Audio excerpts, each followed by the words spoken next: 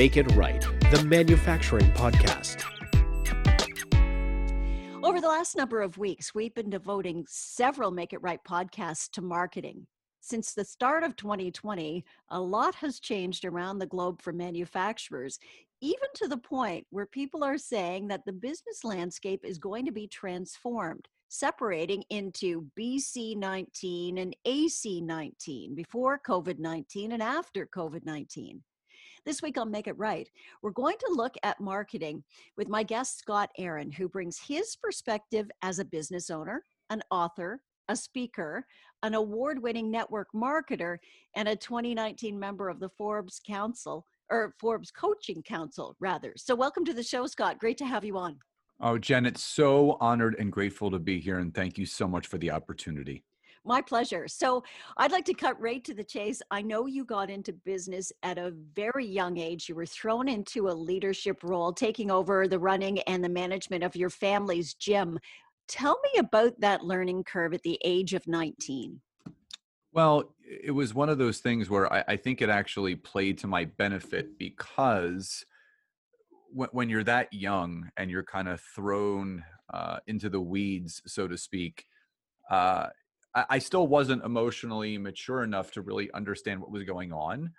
So I didn't really have anything to compare it to. So I think a lot of the success that I've been able to achieve, but also the obstacles that I was able to overcome, was because they happened to me at such a young age. And I shared this with someone before, that I was at that age, 18 and a half, 19 years old, where you want to make your family proud. You want to make your parents proud. So if there's something that's been kind of thrown in your direction, what do you want to do? You want to take it on head first, and you want to go full force with it to make sure that you actually end up succeeding. And I think my young age definitely played a part in the success, like I said, I was able to achieve from all of this, because I didn't see it as anything more than doing what was necessary to keep my family going. Right. And I'm sure that you must have learned some things, and people must have supported you because you were at that young age, and people were just like, okay, we got to really help this guy out. But what were the three key learnings that you gained from that experience? Well, number one was leadership is not taught, it's learned. So, the backstory was, my father, obviously, he got incarcerated for 2.5 years in federal prison. And that's what actually got me into the fitness industry and taking over the family business. And I was always a team player, loved team sports, but I didn't really know what it meant to be a leader. So, the first big thing is I had to learn how to be a leader at a young age, because, everybody was at least 8 to 10 years my senior. So you have to understand, me coming into this and having general managers and instructors that were all in their late 20s, 30s, and 40s. I'm a 19-year-old kid coming into this, and they had to take me seriously. So I had to show them how serious I was. The other thing was managing a business. And it wasn't about me managing my employees. It had nothing to do with that. I wanted my employees to be their own individuals. I wanted us to be a team. But you do have to manage the aspects of the business, which are the inner workings, the outer workings, the members, the different dynamics that go into that. So I think that's something that I also had to learn very early on in this. But the third and probably the most important thing is being resilient. When you're in this kind of situation where you don't know what to expect, you don't know the perceived outcome, you have to learn how to be resilient, because there are going to be things thrown your way. There are going to be things that you're not really sure, how am I going to overcome this, that you just have to keep moving forward. And I tell people all the time, whether you're moving forward a millimeter or a mile, as long as you keep moving forward, you will get through everything. So I think understanding what leadership really is, understanding how to manage a business, but also being resilient through the process, I think those are the three keys that helped me through the entire situation. Mm-hmm. Where does the establishing and locking in of your personal brand come in? Because I know you're really big on personal brand and how to, I mean, this is a manufacturing podcast. So, what role does personal brand play in leadership and moving your manufacturing company forward and engaging with your employees and your clients? Well, everything. I mean, the way that you do one thing is the way that you do everything. So, and I think you and I talked about this initially, whether you're manufacturing a product, a good, or a service, you're also manufacturing an environment within that people work with. You're manufacturing a culture. You're manufacturing leadership uh, and chains of command. So understanding that whole aspect of and this is something we also talked about. When people think the word manufacturing, they think of production lines. They think of producing something. Manufacturing can be anything. You can manufacture uh, a product, a good, a service, a culture, a community. All of those things are manufactured. So understanding what you want to achieve, but understanding from a foundational point of view and aspect about the importance of building that personal brand, because your brand is a representation of everything. And I don't believe that you can manufacture a brand. I think that's something that actually has to come about organically and naturally. Anyone that's been following me on social media for the last 7 years, I've been showing up the same way every single day for the last 7 years. So that's almost 2,800 days straight of showing up the right way. That's how you're going to organically start to build a brand. So if I'm a manufacturing leader and I haven't really thought that much about my personal brand, but if business is changing that drastically, personal brand as a leader is going to be very important, as is your brand as a manufacturing company. How do you get started from the top, working your way down, establishing that personal brand that reflects your business? Well, I think you have to ask yourself a question. Who am I looking to attract to my brand? Because I tell this to people all the time. Even when you're putting your brand out on social media, you're talking about your company and the products and the goods that you sell out on social media. The problem that most people have, Janet, is they talk about things that they want to talk about, not actually what the end user, consumer, or customer wants to hear. So you really have to put yourself in the shoes of the end buyer. You have to put yourself in the shoes of that company that could utilize your product, good, or service that you're manufacturing. Because when you can start to put yourself in the shoes of that individual, of that company, then your brand will naturally start to come across as it should, very genuinely, authentically, and real, where you're not selling and telling. You're doing more asking and listening, because we don't know what people want until we ask them.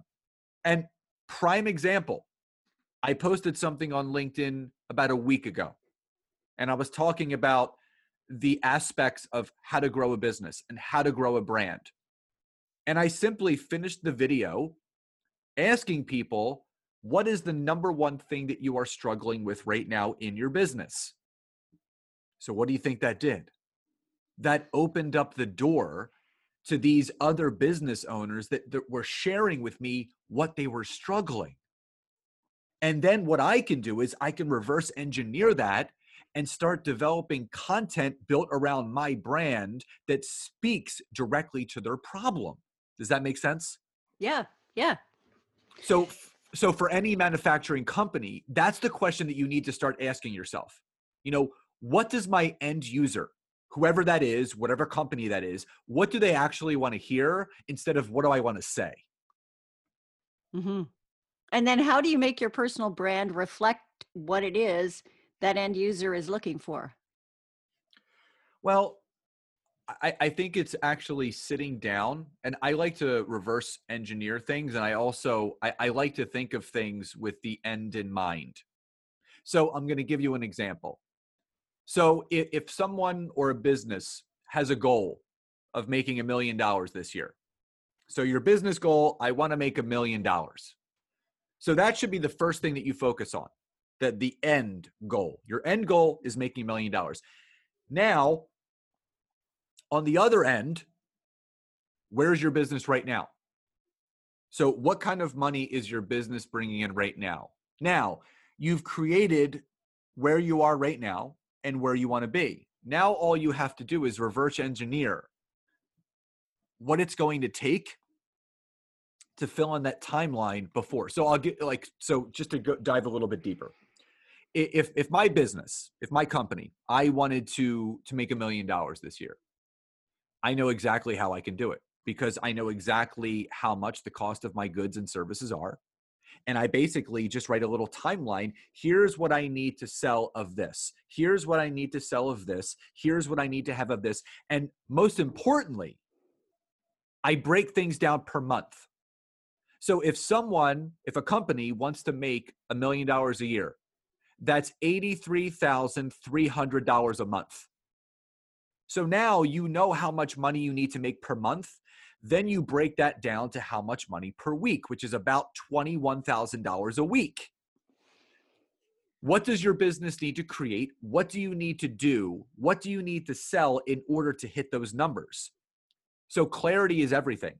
If you don't know exactly what you want to achieve and you haven't broken down specifically how to do it, my question to you is, how are you ever going to achieve it?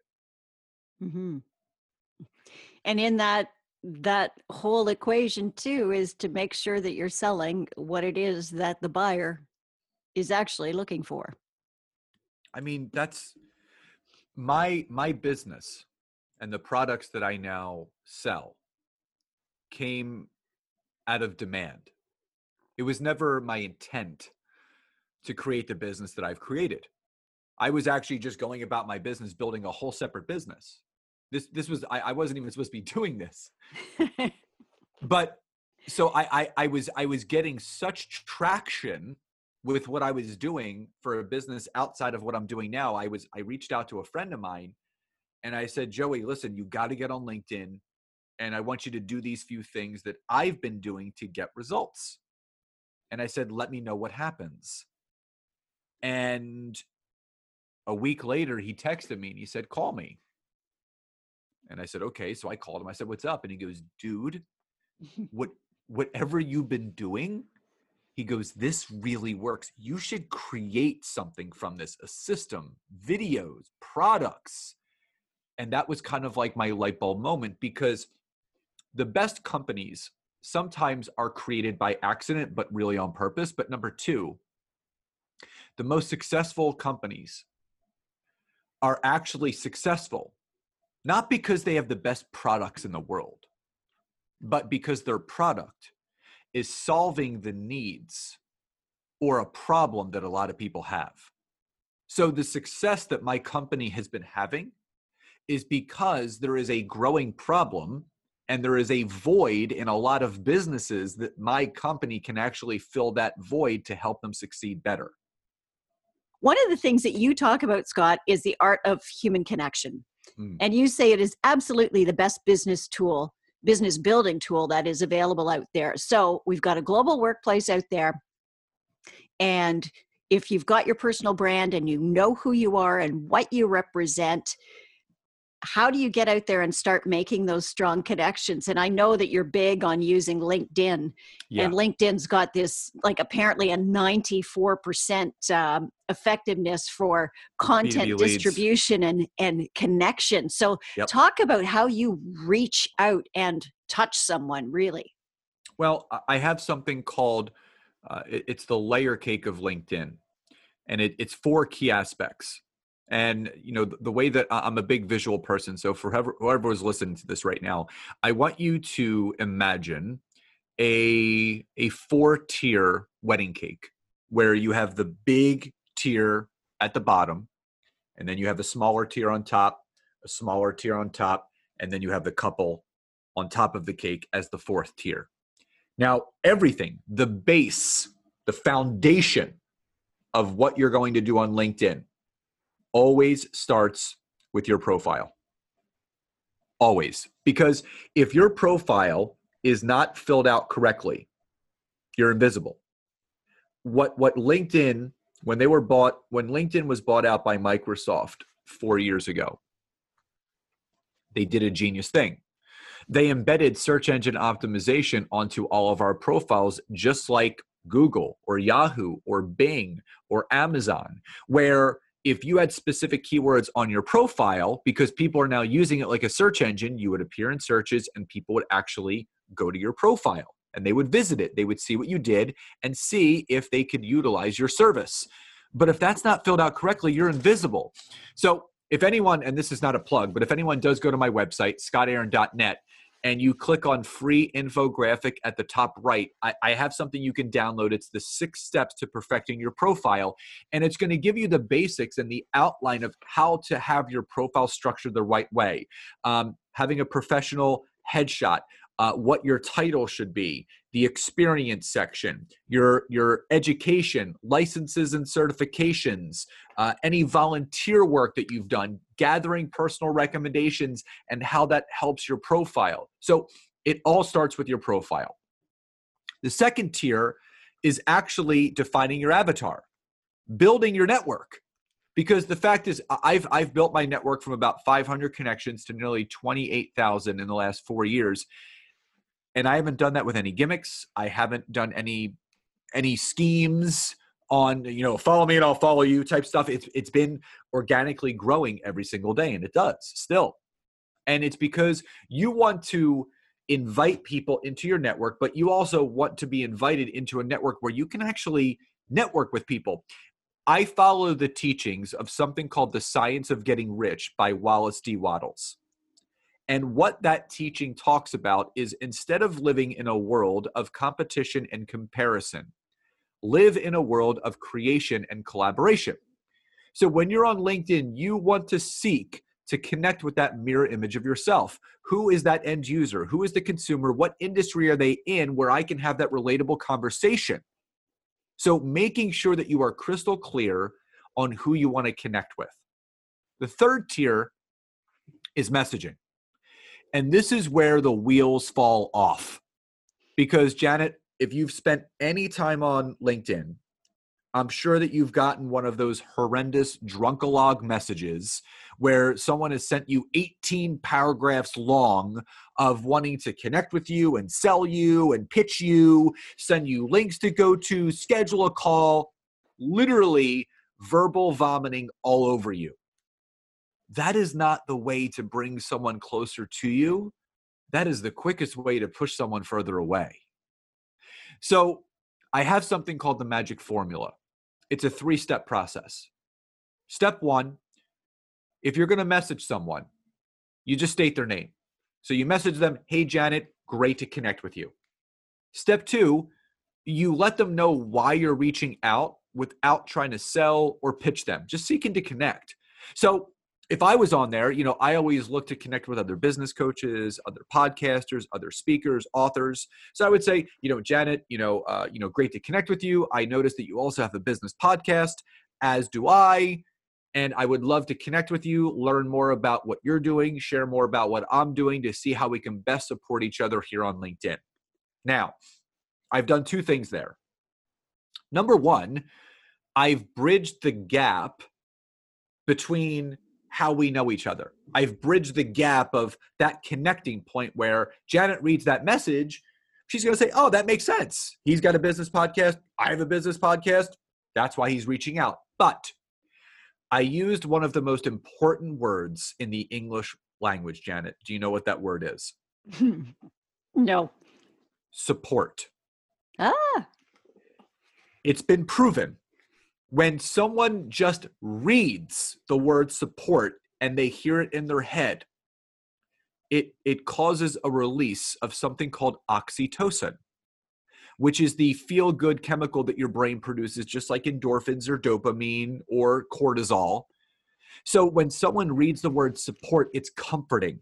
It's actually bringing that person closer to you instead of pushing them further away. And then you finish with something called a call to action, a CTA. You have to ask in order to get.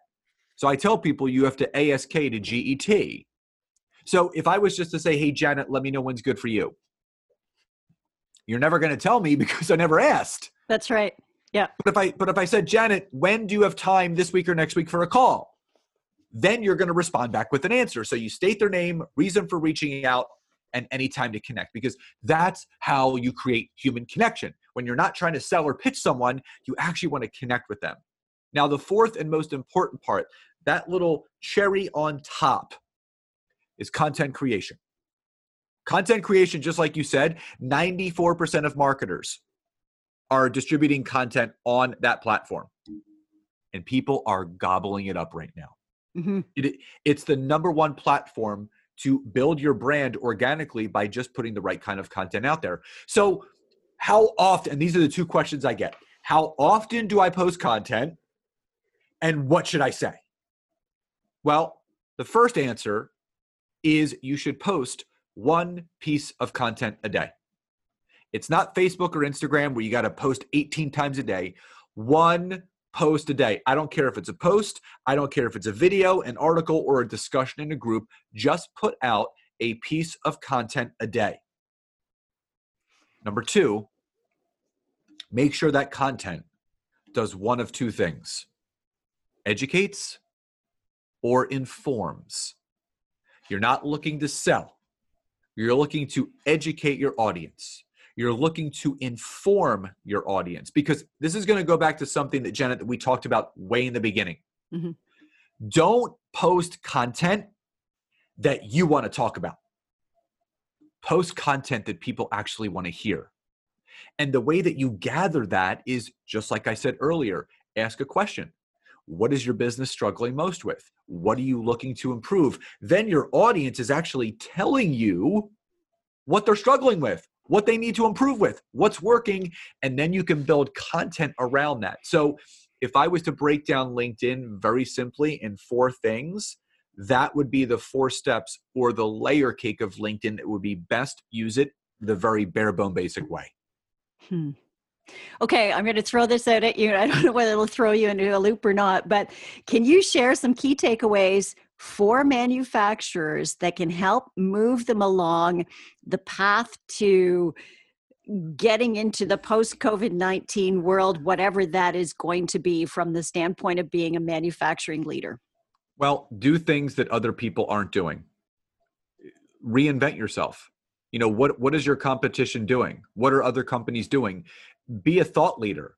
So if you're a manufacturer and you manufacture a good, a product, or a service that solves the problem of someone else, talk about it. What does your business do?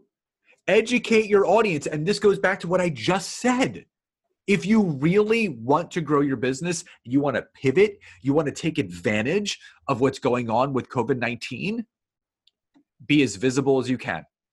Show up every single day on social media. Again, if it's Facebook, Instagram, LinkedIn, wherever you are, show up. Educate your audience. Let them know how you can help people. Let them know that you're available. Let them know what you do. How do you serve your clients? Because it's not about you. It's about them. It's about how you can help other people. You want to make millions and you want to make billions. And if you have found a way to serve that many people, that's how you can make millions and billions of dollars, when you solve the problem of a lot of people. So making sure that you're visible, you are present, you're putting yourself out there, and you're letting people know the problems that you help solve. Excellent. Scott, that's pretty clear. Thank you. Thank you, Janet. Yeah, that's, I think, you know, when you put it in a framework like that, it's, if you can break it down into something that's that simple. And I think we get running around in our squirrel brains and we're like, oh my God, this is what my product does, and da da da da da. And you end up trying to sell when the answer is no, my product actually helps people do this, and this is what they want to do. And they've told me that's what they want it to do. So I just have to let them know we can help them. And get out there and get on social media and tell people, even if I guess you're the CEO of the company, you should be out there saying, we've got support and help for you. Well, the fact is, and I think you started to say this beautifully, as human beings, what do we do best? We're best at taking something that's very simple and making it overcomplicated. Mm-hmm. So, nothing I said is groundbreaking. It's just the truth. But what most people do is they're like, well, there has to be something else to that. Yeah, it can't be that easy, Scott. Come on. It's got to be more difficult. No, the only thing that's difficult are the things that you make difficult. So if it's something that's quote unquote too easy, it's too good to be true. No, that's a scam. It's too easy. It can't be that simple. No, it is that easy. You have to build your business, your brand, and your impact with ease. You should not build it with force. You should not be putting walls of resistance up. Take the walls down. Take the easy road. In that, the easy road, it's not about taking shortcuts. What's the easiest road? The easiest road is just showing up genuinely and authentically every single day, not looking to pitch or sell, but just looking to leave people better. That's what it's all about. Look to leave people better. And Scott, I think we'll leave it right there. That is perfect. Thanks so much for your stories and your insights today.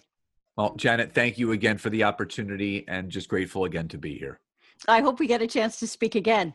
Scott Aaron. Yeah, Scott Aaron is a business owner. He's an author, a speaker, an award-winning network marketer, and he is a 2019 member of the Forbes Coaching Council. You can find his book wherever books are sold. It's called The LinkedIn Book for Network Marketing. And you can also check out scottaaron.net. Every week, the Make It Right podcast is brought to you by Kevin Snook. He's a leadership advisor and author of the best-selling book, Make It Right: 5 Steps to Align Your Manufacturing Business from the Front Line to the Bottom Line. You can find us on Twitter and LinkedIn, and it'd be great if you'd subscribe and share this podcast with your friends and colleagues. We're on iTunes, Google Play, Stitcher, Spotify, and YouTube. I'm Janet Eastman. Thanks very much for listening to Make It Right. I hope you have a great week.